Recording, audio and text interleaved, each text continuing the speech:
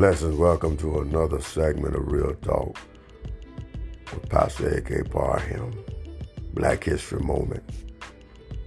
I'd like to talk to you about Harriet Tubman, humanitarian, abolitionist, and also was considered a spy.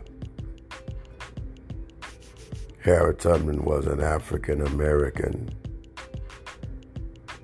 woman who inspired to help the slaves find freedom during the American Civil War.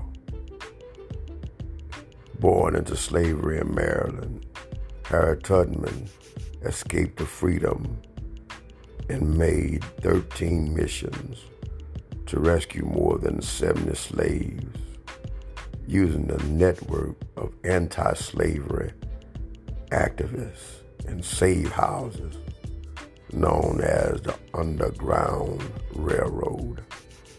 She later helped John Brown recruit men for his raid on Harper's Ferry in the post-war era. She also fought for women's suffrage. After she died in 1913, she became an icon of American courage and freedom.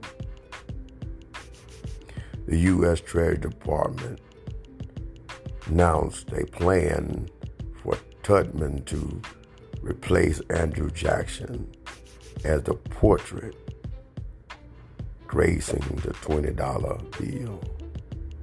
Black History.